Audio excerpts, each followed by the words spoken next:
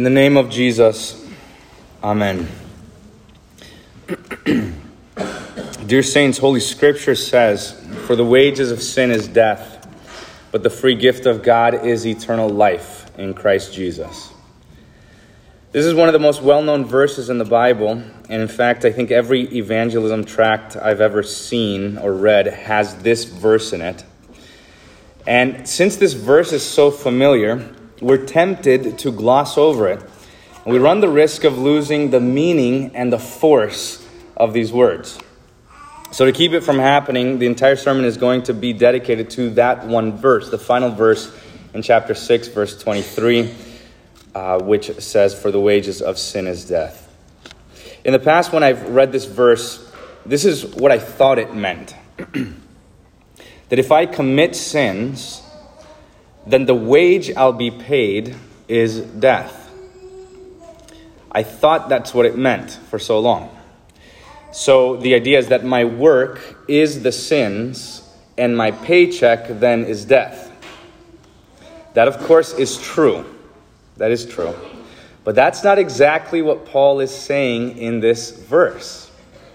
The word sin here is not a verb. It is a noun.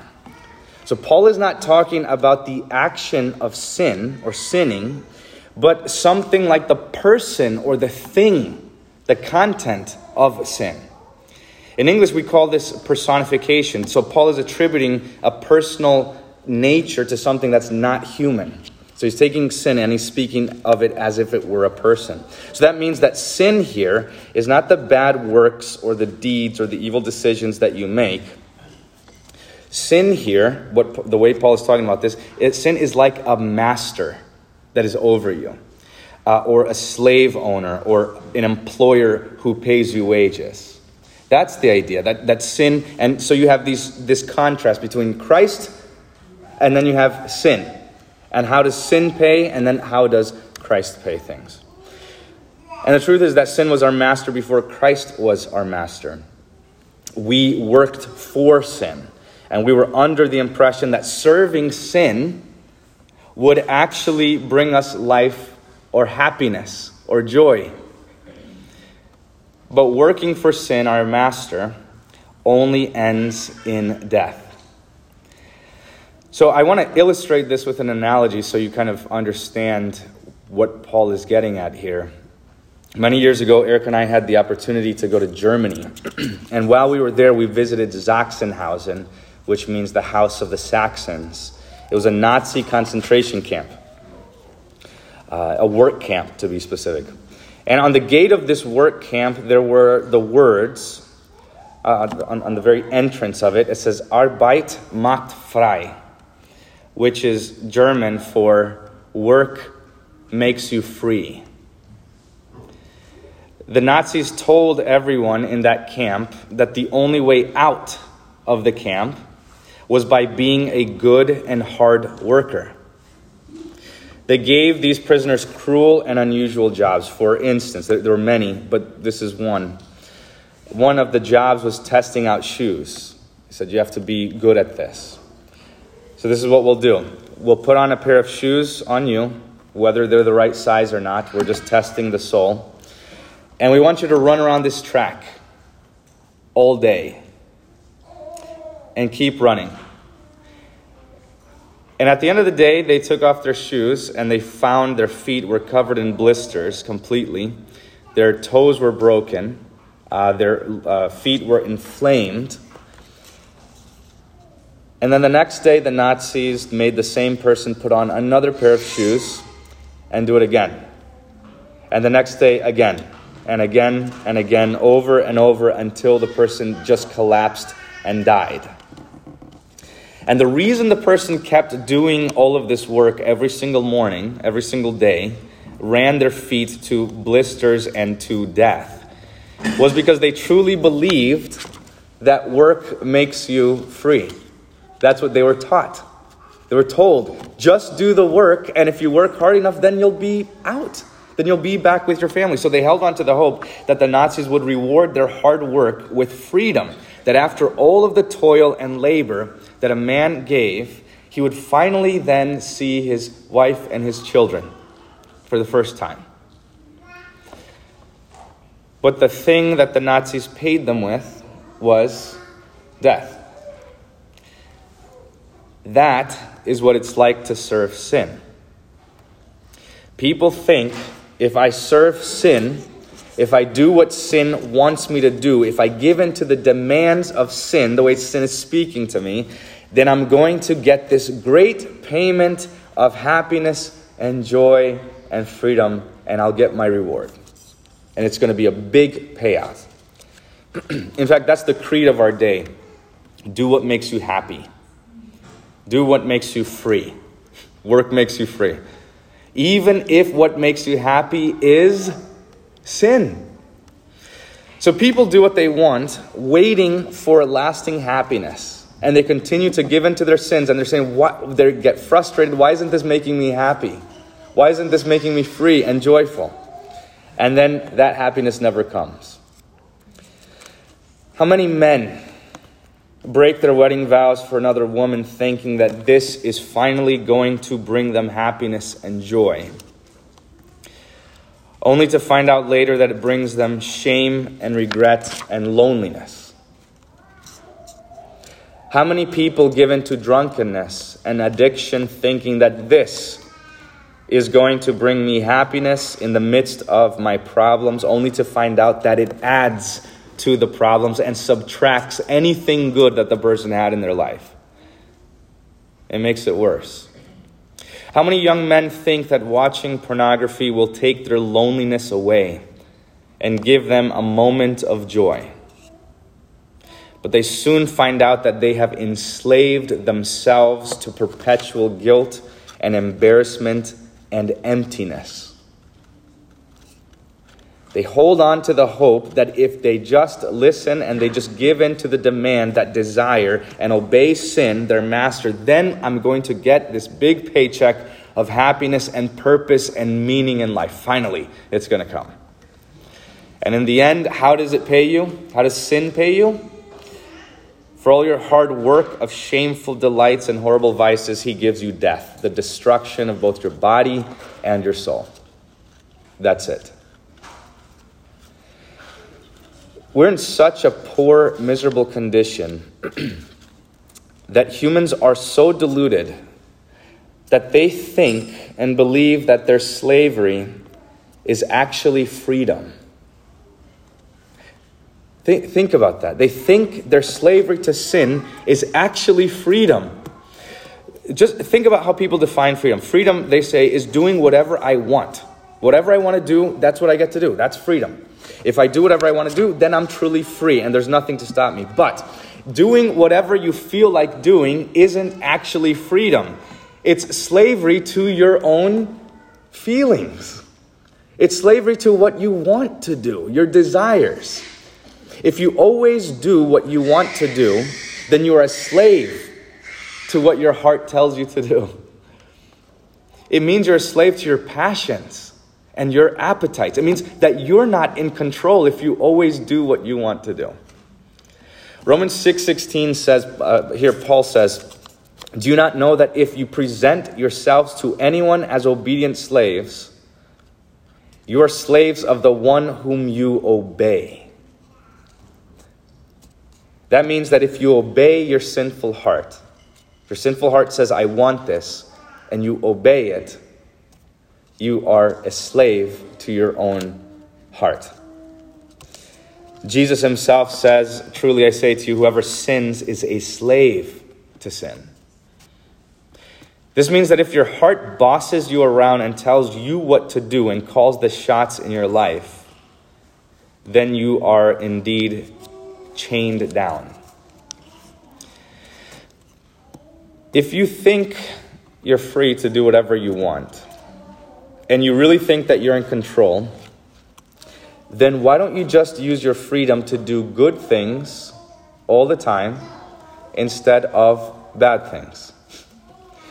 Just stop sinning if you're free. Just stop lusting after women. Just stop getting angry. Just say today, I'm not going to get angry, and I won't. and I never will again if you're that free.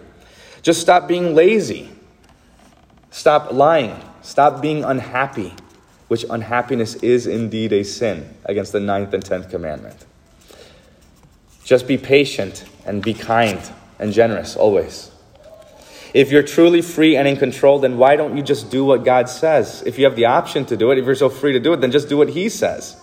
But people don't do it because what will they say? Because I don't want to. Now we're back where we started. You're not free if you always do what you want to do. Man is enslaved to what he likes, and what he likes is sin. Sinners sin because they like it. They sin because they want to sin. Why do people stay in bed instead of going to church on Sunday morning to hear the gospel of God, the only precious, the most precious and beautiful thing that we have in this world? It is because simply that they want to stay in bed. Why do children rebel and disobey their father and mother? Because they want to. They don't want to listen. Doing what you want isn't freedom, it is slavery. By the way, just a comment here. Do you know what the creed of, or the slogan of Satanism is? It is do what thou wilt, which is do what you want. That's what the creed is. That's the main teaching of Satanism. Do whatever you want. I don't want you to think that being a slave to your own passions and desires somehow gets you off the hook for giving into those passions and desires. In fact, we need to take responsibility for enslaving ourselves to sin in the first place. And I'm saying this because we live in a society where we've all been taught to take no responsibility for our actions. None. We live in a society where we point and blame others for our faults and our problems. We're inundated in what is called a victim mentality. The idea that nothing we do is ever really our fault, that there's another cause out there somewhere that made me do it, but it's not coming from my heart. And if the situation were different, then I wouldn't have done it. And so we're never to blame. We're never the perpetrator. We're never the aggressor. We're never the sinner. In fact, we are only and always the victim.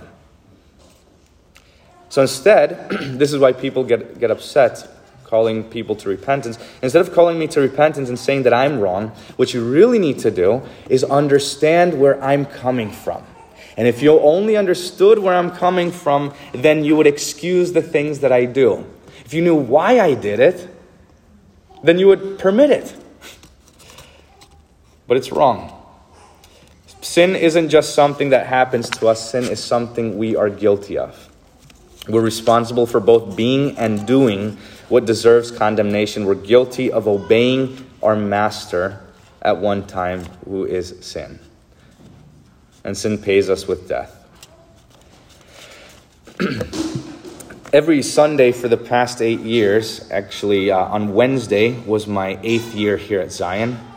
For the past 8 years I've been here, we've had at least one visitor in church every Sunday without fail. Over the years, a handful of them, I could maybe count them on 2 hands, have gotten upset with the service, or at least that I know of, that they talked to me about it. Specifically, they got upset with the confession of sins, the way the service began. And they say that saying we're poor, miserable sinners who deserve temporal and eternal punishment is just too depressing and too off-putting. They really don't like it.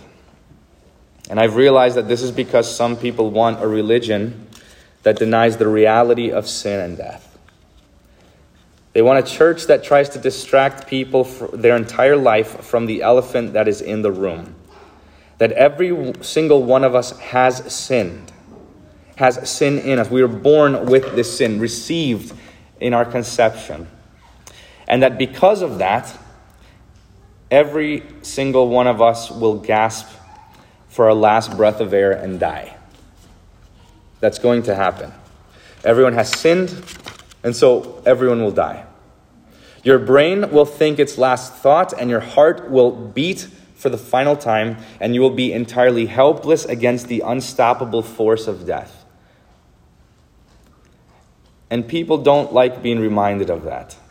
They don't like being reminded that death is coming, and that the reason death is coming is their own fault. It is our sin. That they take responsibility for their sin, and that it is bringing a terrible and tragic end. And the problem is with all this is that it's true.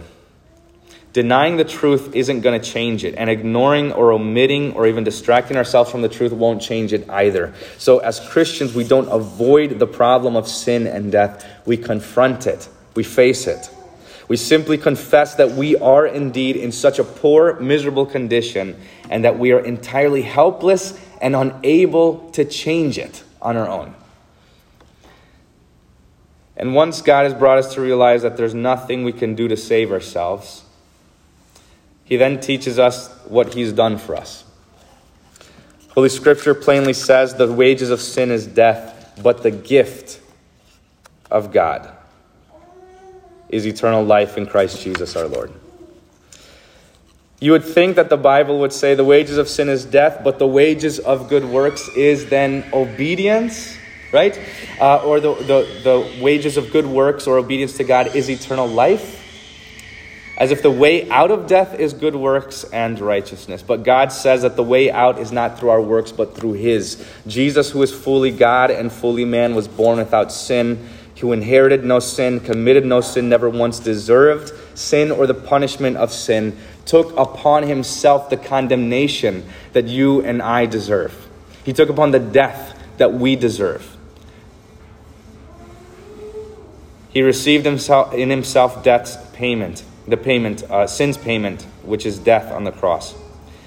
And 2 Timothy 1 says, by His death He abolished death and brought life and immortality to light through the gospel. Hebrews 2 says, it tells us why Jesus subjected Himself to death. It says, so that through death, Jesus might destroy him who had the power of death, that is the devil, and release those who through fear of death, that is you and I, were all their lifetime subject to its bondage and slavery. This verse is so important for us. Romans 6:23. It is beautiful. It is the gospel. In one verse, you have all of man's fault. And in one verse, you have all of what he deserves. And in that same verse, you have all of God's work and His salvation. Baptists will tell you that a man is responsible both for his own condemnation and also for his salvation. That it's his own free will, your decision, it's your choice. You choose whether you go to heaven or you go to hell. Presbyterians would say that it is God who is responsible for both man's salvation and his condemnation. So that it is God's decision. So that God saves people, but He also willingly damns people. But Scripture here in this one verse says that man is responsible for his own condemnation, but that it is Jesus Christ who is responsible for a man's salvation. If anyone is condemned, it is his own fault. But if anyone is saved, it is a gift from God. It is God's doing. Death is earned, but eternal life is given. Dear saints, you have earned death, but Jesus has given you eternal life in His wounds. Sin used to lord over you, but Jesus has overthrown sin and He has become your Lord. You don't belong to sin anymore. You don't work for sin anymore. That's not your master. Jesus is your master. You belong to Jesus. He earned you with His holy and precious blood, and He gives you every ounce of righteousness in His veins. Here in His blessed church, God gives you what you could never work for or deserve. He gives you eternal life by forgiving your sins, by freeing you from sin and guilt and slavery and death itself. And He has separated your sins as far as the east is from the west. So don't run back to the sins from which He saved you. If He pulled you out of those sins, leave them. Don't bury yourself back in the guilt and the shame which Jesus pulled you out of. Don't be afraid of the death that you once rightly and justly deserved, because now God has given you eternal life in Christ Jesus our Lord. Amen. I'm going to close by reading the words of the hymn, "In Jesus I Find Rest and Peace." It's a shame that this hymn isn't in our hymnal. It should be. But listen to these words. "My soul was carnal, blind, and bound by sin, and never sought thee. Lord Jesus, though I ever found all else, no comfort brought me. No peace, no rest within my breast. My troubled soul remained unblessed. Of thee I never bethought me. In pity then thou camest to me, thine arms to me extending. I heard thy voice, come unto me, and rest in peace unending. Emmanuel loves thee full well. He saved thy soul from death and hell, and perils thee defending. To me, the preaching of the cross is wisdom everlasting. Thy death alone redeems my loss, on thee my burden casting. I in thy name a refuge claim from sin and death and from all shame. Blessed be thy name, O Jesus. The peace of God which surpasses all understanding, guard your hearts and your minds in Christ Jesus our Lord. Amen.